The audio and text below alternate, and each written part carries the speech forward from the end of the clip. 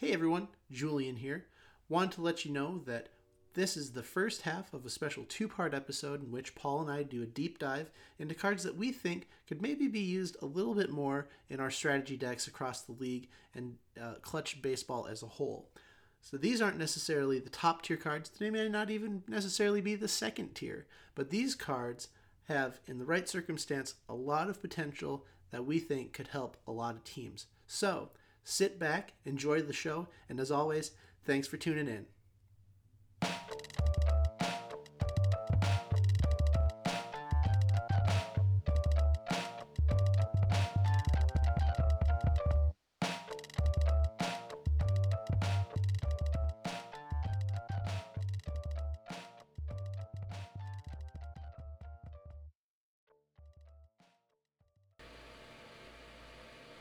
You got your full Monties, you got your frozen ropes, your ribeye steaks, your see it clearlies.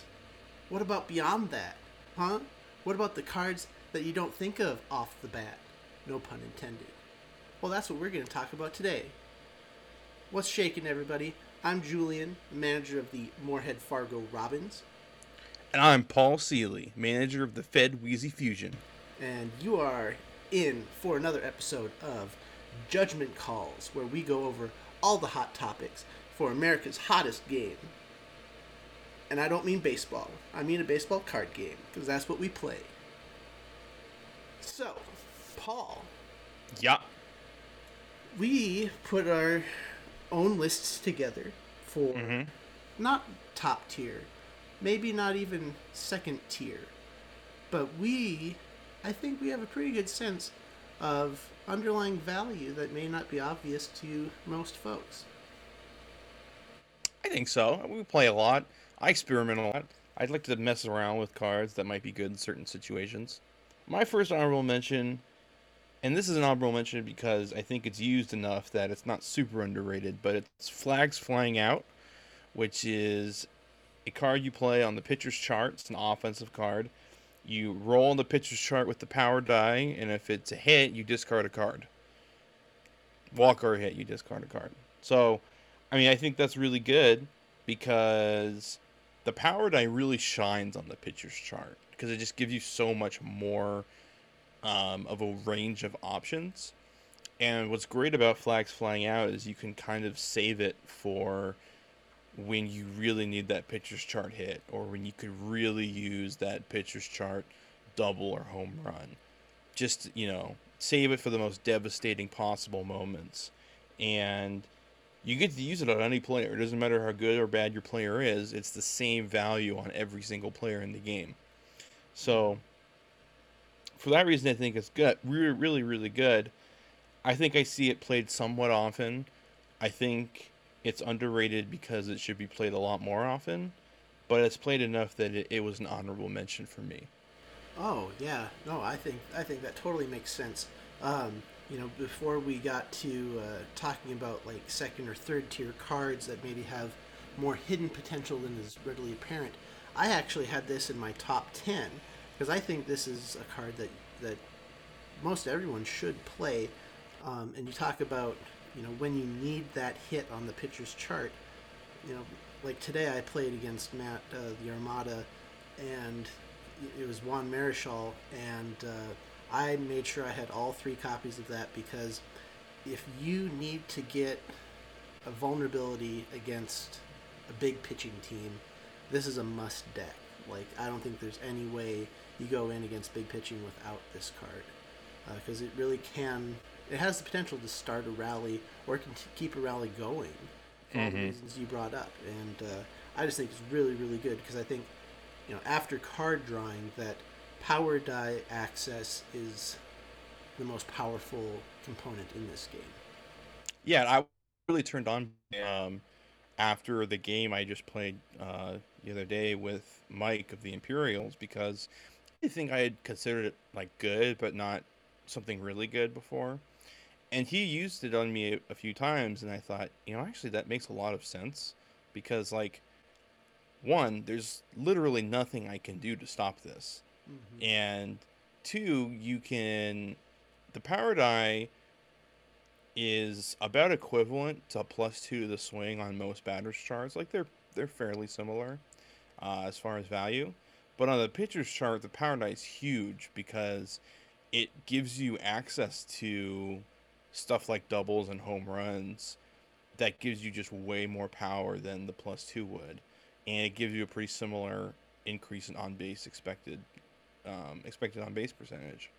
So, I mean, the power die really shines on the pitcher's chart anyway.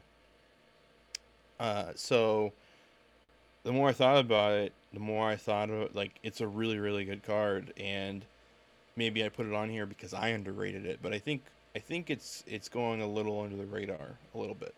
Oh no, I would agree. And thinking off the top of my head, I can't think of a whole lot of games where I've seen that played. I think it's more certain people play that consistently than seeing it played across all strategy decks. Mm-hmm.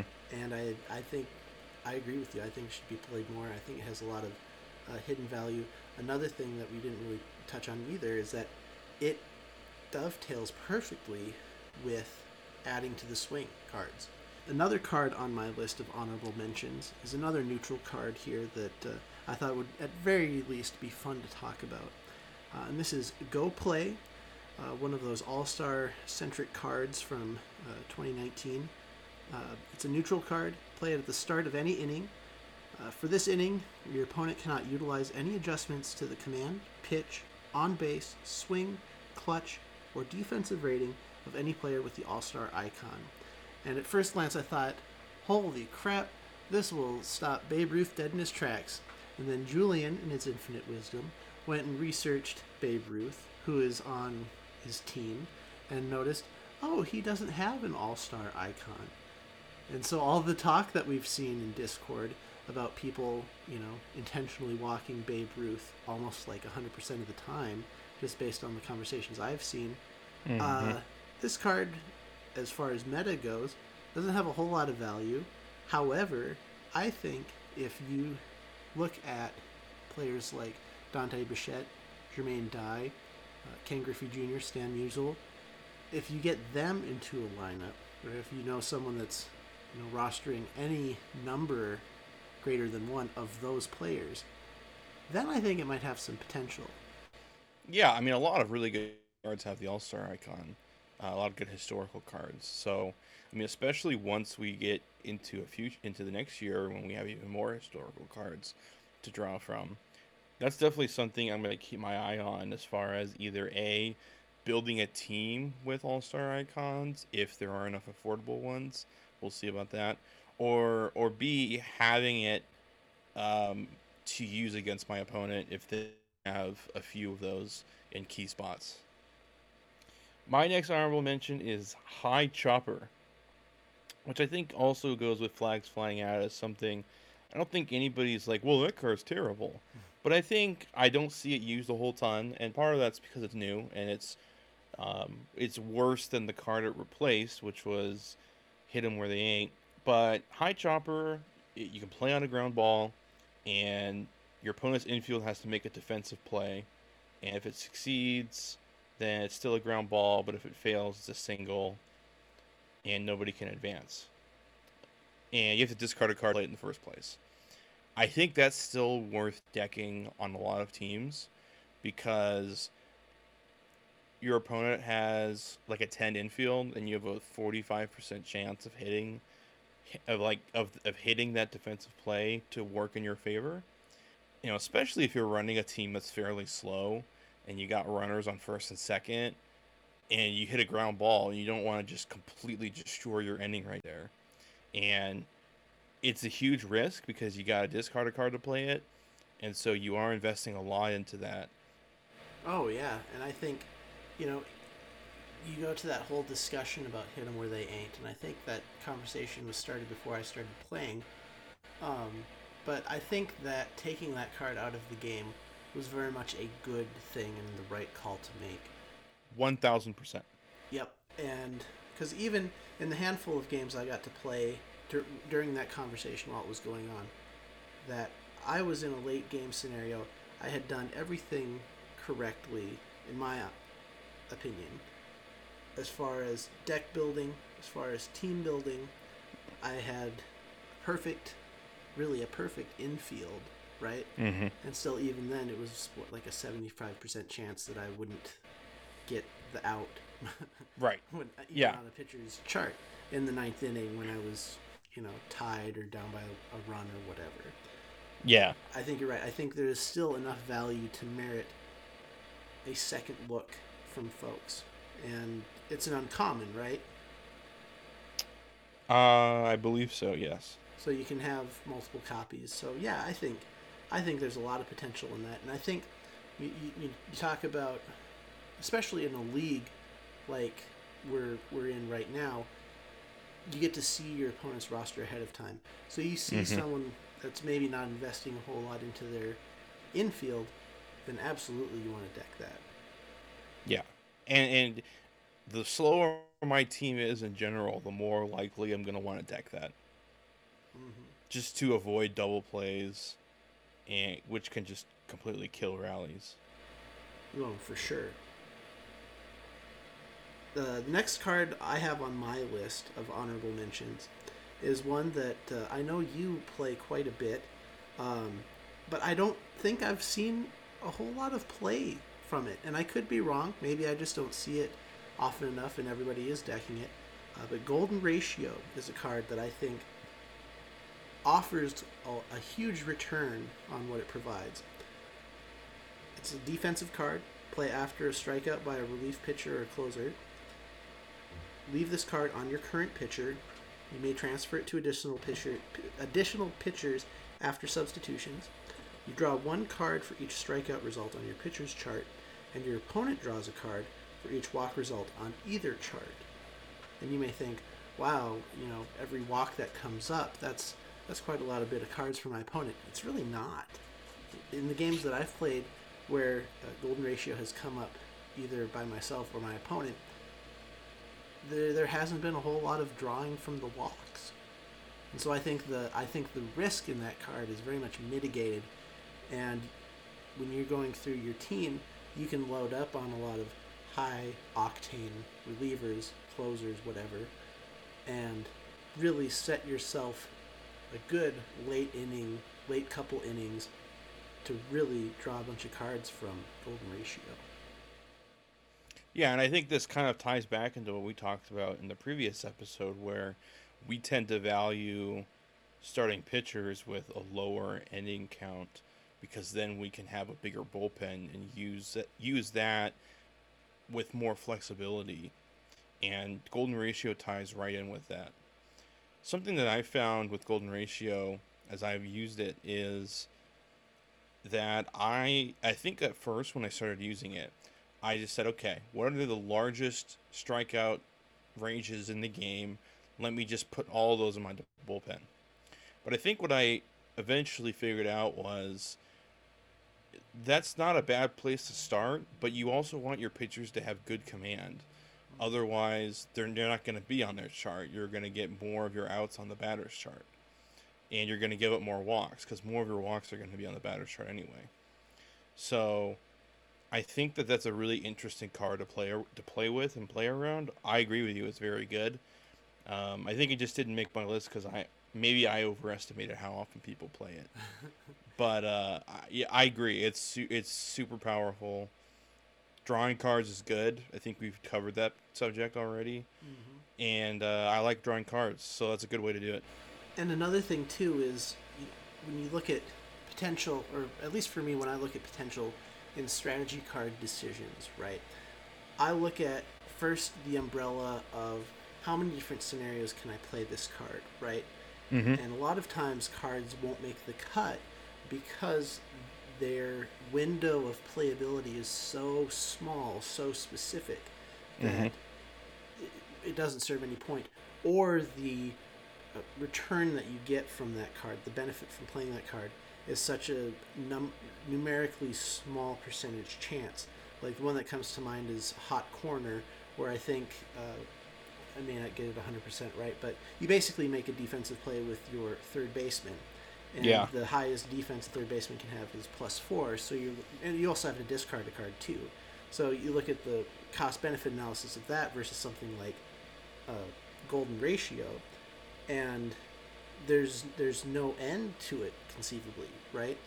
Also, you can play it as soon as your starting pitcher leaves the game.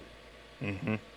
And I don't know if it's been brought up or if it's in the rulings spreadsheet how it interacts with Kyle Snyder, but that's another potential to bar with a little asterisk if it's feasible to do that.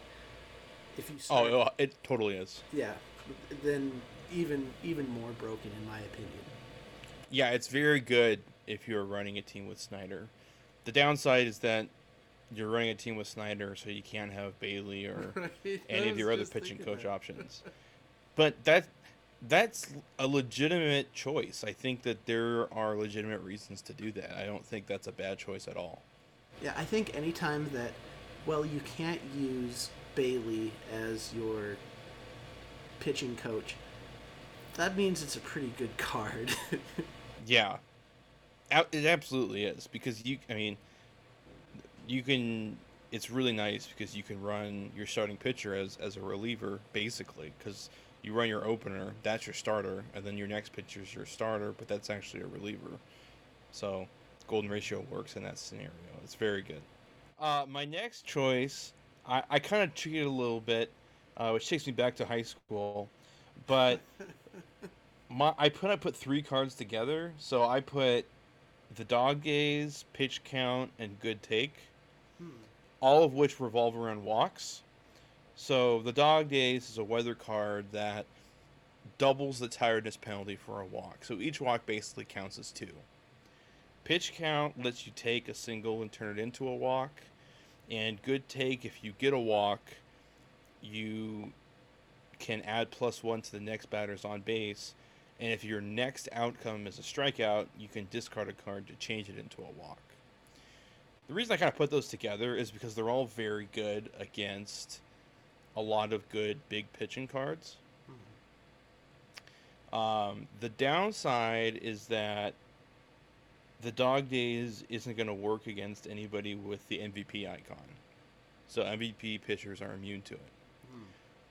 But if you're in a series matchup where you're against big pitching and they don't have a very good bullpen, or you're in a series matchup where you know that you can kind of force them to get into really bad pitchers, I think it's a really nice kind of few cards that you can just kind of slot in to mess with them, to make them make suboptimal decisions.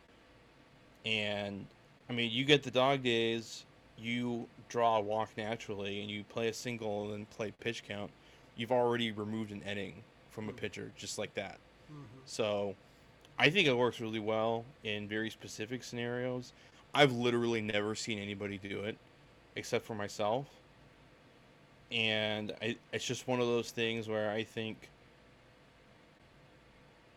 the effect is pretty good. It didn't make my list mainly because I think it's a very limited situation, and because I think the upside isn't that huge, but it's pretty significant. So that's why I made my honorable mention. And I think too that you look at I mean, if Dog Days fires on all cylinders, right? You're looking at how many bonus walks, right? I would say maybe in a perfect world, maybe you get 3 or 4 from it. Absolutely, I'm talking like absolutely perfect, and that's if you get 3 innings worth for it. Then for that to work, I mean, a lot of things have to go right? Yes. And like on deck circle, balls and strikes, stuff like that require getting on base to let something happen down the road. I've used those cards actually intentionally a bit less as of late, just kind of opting more for guaranteed benefit from the cards that I play as opposed to just kind of, well, I still use on deck circle, but on deck circle, if you play it on the right batters, it's like very close to guaranteed. Yeah, and I mean, I still plenty of times will have Nellie Fox come up and I'll play that stupid thing, and he rolls a 1 or a 2, right? And Well, I think that's just your fault for not rolling better. it's true. It's true. I don't practice enough. It's not the first time. That brings me back to high school too. Uh, but looking at cards like that, and I would say on deck circle among all of those would be the last I would cut from my starter or strat deck, because, like you said, it's basically guaranteed with a certain number of players. However, there's still that, well, why give myself the chance for something good to happen when I can just play a card and give myself the power die or +2 or +3 or whatever? Mm-hmm. And it's just a cost benefit analysis that has to be made. Yeah, absolutely. Uh, All right, what's next on your list? my this is actually my last one here. This is a defensive card. Surprisingly, no underrated honorable mentions in the offensive pool for me. I chose Left for Dead as my last one. Play after a third out with at least one runner on base. Draw one card for each runner left on base by your opponent. Do not draw a card for any base runner that was intentionally walked. Something that happened to me. I learned trial by fire. After I intentionally walked one or two guys to try and get some cards, it was nice to read that after the fact. Thankfully, I didn't give up any runs that inning. Your opponent may opt to discard the same amount of cards to negate this card's effect. And I think it's pretty obvious that card kind of speaks for itself in as far as its potential goes, but it's still one that I don't see that often. And yeah, I will deck it all the time. Yeah, and I think I've seen it played more often from you than anyone else. But I think that with Left for Dead, you have so many cards in the game that are capable of card drawing, right? That, but there are very few that offer multiple cards to be drawn through the virtue of playing one single card.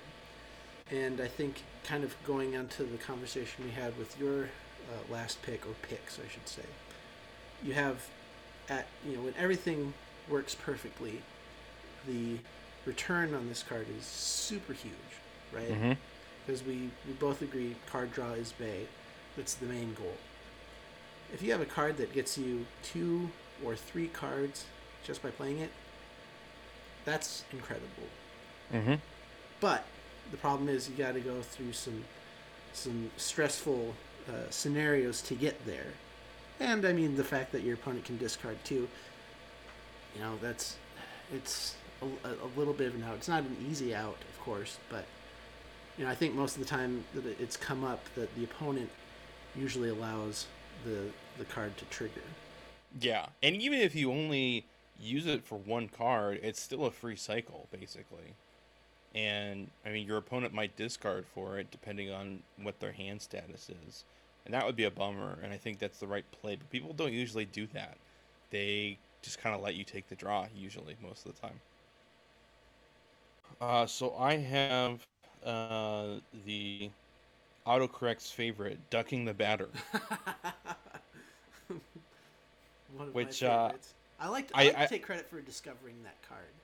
You kind of did. I know people have talked about it with Babe Ruth coming out, looking for ways to pitch around him and all that stuff. I think that the reason they didn't make my honorable mention list is just because people have talked about it a fair amount. But I do think it's even better than people let on, because it basically allows you to intentionally walk Babe Ruth without actually intentionally walking Babe Ruth. And I mean, you get a walk, but there are, I would say, very few times where I come into a situation where one walk makes a huge difference to my pitcher. Maybe that's just because I don't roster pitchers with multiple walks on their chart usually. It's not something I necessarily go actively against. I just don't usually end up with them. And being able to put Babe Ruth on base without pitching to him, generally speaking, pretty good. Yeah, I would totally agree with that, and I had it set aside too. as a card that I think is finally coming around. That folks are finally coming around to it. I don't use it that often because my hang up with it is, you really want to avoid Legends Never Die and Hail to the King, right? Mm-hmm. That you want to get past those nail biting at bats with your high power hitter, your heaviest hitter at the plate. Mm-hmm. But with Ducking the Batter, you only bypass the Legends Never Die or Hail to the King with that hitter because Right. they get to keep the cards. Yep. And it's almost counterintuitive for me when I play it because I think you look at the virtue or value of an intentional walk and the benefit therein, right? That, especially in like real life where you don't have some like magical spell cast on the hitter as they come to the plate, right? That Right. would then be taken away. So you talk about like a real life scenario, and Babe Ruth could have all the confidence in the world, but if your pitcher, say Aroldis Chapman or whomever, is really in the zone and just can cancel that, like there's no reason to say, well, if they get a horrible, if it's a dribbler in front of the mound or in front of the plate, that the next batter will get a chance to all of a sudden be hugely inspired and have all that confidence that Right. Babe Ruth Yeah. would have had. It Doesn't really work that way. Yeah, it doesn't really make sense to me. But again, I think it's an easy choice for a card that is really better than it lets on, for all the reasons you stated, and it's definitely something that's on my short list of things. If I see like a high octane, just ridiculously powerful lineup, that you can go in kind of with that very, like, going in with the scalpel precision and using it in such a way that you can mitigate a lot of negative outcomes by Yep. a well-timed unintentional intentional walk. Right. Yeah. And the nice thing is, if your opponent is not running somebody behind Babe Ruth who has Hail to the King or Legends Never Die, and then you play Ducking the Batter, that card's just stuck in their hand. Mm-hmm. Which is why I tend to advocate for having one of those people. So those of you out there in the league of Polar Power who have Babe Ruth and then the person behind them does not have any icons, not talking about anybody in particular, Sean, then I think that you better watch out for some and Ducking the Batter against you. I'm not opposed to paying the 3-card kicker for a non-icon guy. I think if the timing is right, that's a fair price to pay.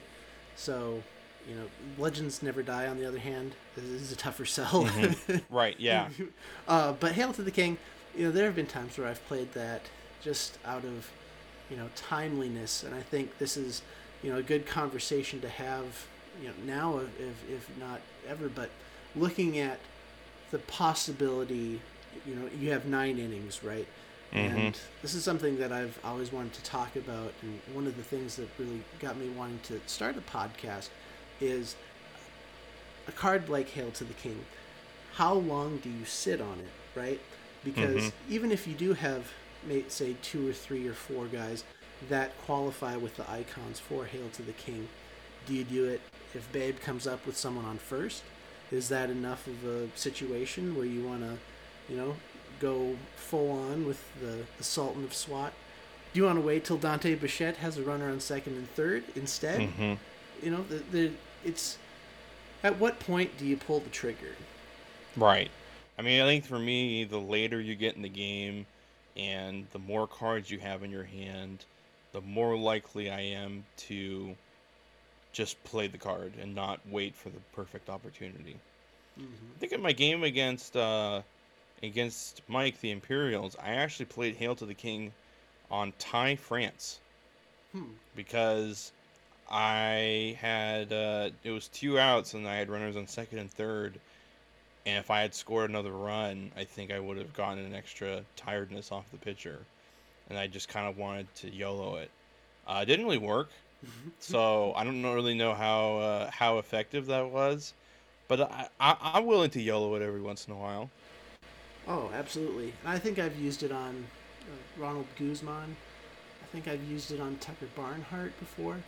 I think it's a lot of fun to, bring those massive charts and Armada had some great guys. He had Ryan Braun and Miguel Sano batting right after Mm-hmm. each other, and it's like those guys. You get to slap a 3 on base onto them. Oh Yeah. hell yeah, do that Yeah. all day. I'll pay 3 cards all day for that. Mm-hmm. How about our top 10, Paul? Ready to Oh yeah, dive we have lists, don't we? in? We do. We're only 30 minutes in. Well, we gotta start our list at some point, right? You want to go Go. first? You want me to go first? I'll go first. I'll give you my number 10. It's not All that right. spicy. All right. My number 10 is Setup Man 2.0. Mm. I think I know it's played a lot. I think it is so good it still warrants being on this list because basically what Setup Man 2.0 does is if your opponent, if you're bringing a pitcher in the seventh or the eighth with a K icon or a hold icon, then your opponent cannot utilize any adjustments to the pitch or swing, including the power die for that half inning, if that pitcher with a K or hold icon is in the game. Basically, this is like a giant middle finger to your opponent when you play it. Uh, Basically, you because it's perfect because the seventh and the eighth are when your opponent is most likely to like have a bunch of clutch moment cards stockpiled. They got cards they're ready to play. It's a close game. They're ready to burn everything. So they get to the top of their lineup.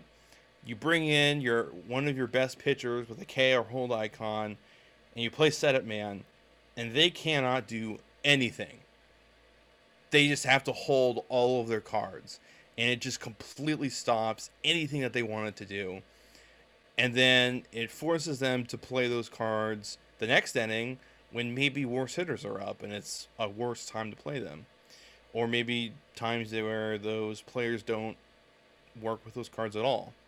And I think the potential for timing Setup Man 2.0 right and getting it to neutralize an opponent's entire strategy is so high that it is basically I will use it. I will make sure my team can use it and I will use it every game because you have 6 or 7 innings to draw this card, right? Mm-hmm. So you don't have to have this card immediately. You get a ton of time to draw it.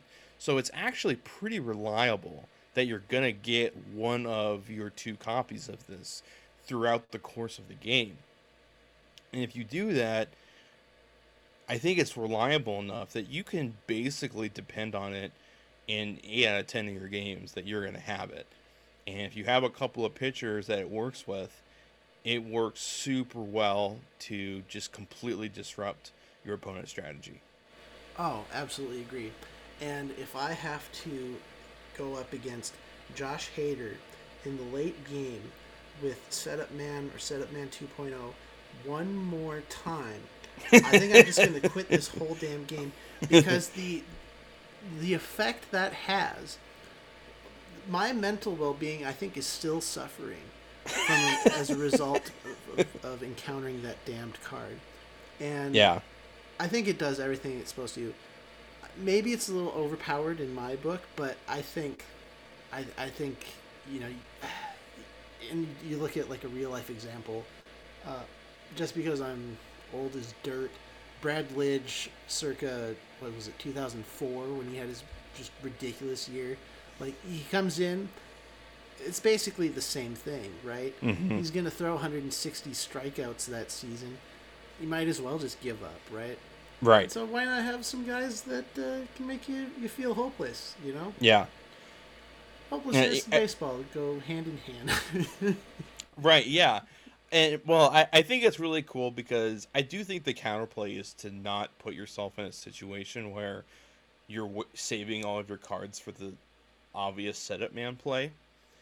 And like if you know your opponent runs it and they got somebody in the bullpen that is eligible for it, I think you can kind of think ahead of time and think, okay, I should probably make sure that I don't rely too much on unloading my entire hand in one inning. Mm-hmm. Finding And that delicate balance of mm-hmm, holding on for too long, or maybe not being married to any card at all. right.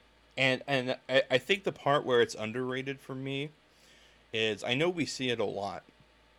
And I know you have demonstrated to all of us that you see it a lot and it haunts your dreams. And I think the reason I think it's underrated is because I think a lot of teams are not built specifically with Setup Man 2.0 in mind. Mm. And so if they don't have those icons, they just won't use the card. I think Setup Man 2.0 is so good, and it's not that hard to get a couple of guys with K or hold icons, that it should be something you build with in mind. And I don't know if it necessarily is for a lot of managers.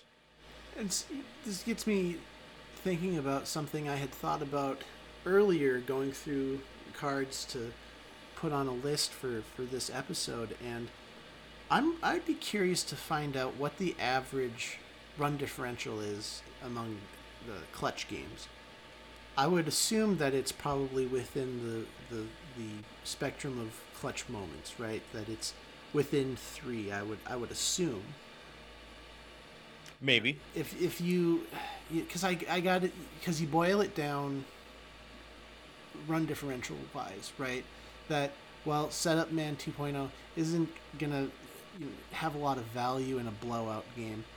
Right. Either way, I mean, it certainly has more value in one-sided blowout than another. Uh, in a close game, of course, is where it shines, and that's why I think it'd be interesting to find out how often really are, and this is of course scraping the bottom of the barrel. This is kind of like the Bailey thing, right? If this is the downside to that card, it's a damn good card. Mm-hmm. If it's, oh well, you can only play it most effectively when it's a close game to shut down your opponent. Oh darn, right? Well, yeah. It's like, I mean, Hail to the King isn't very good if you're losing by 10 runs. Right. So, guess that's not necessarily a good card. Mm-hmm. Well, I think the reason it's different for setup man is just because you can only play it late, so you're somewhat sacrificing a little bit of early tempo in order to try and seal the deal later in the game. and I think it'd be interesting too, just kind of jumping out of the the functionality of the card, and I'd be interested if there's a story behind why that card is an uncommon rather than a rare, because it certainly feels like a rare. I feel like any card that by itself can cancel out effectively 2/3 of a player's strategy deck is probably not exactly an uncommon Right. valuation.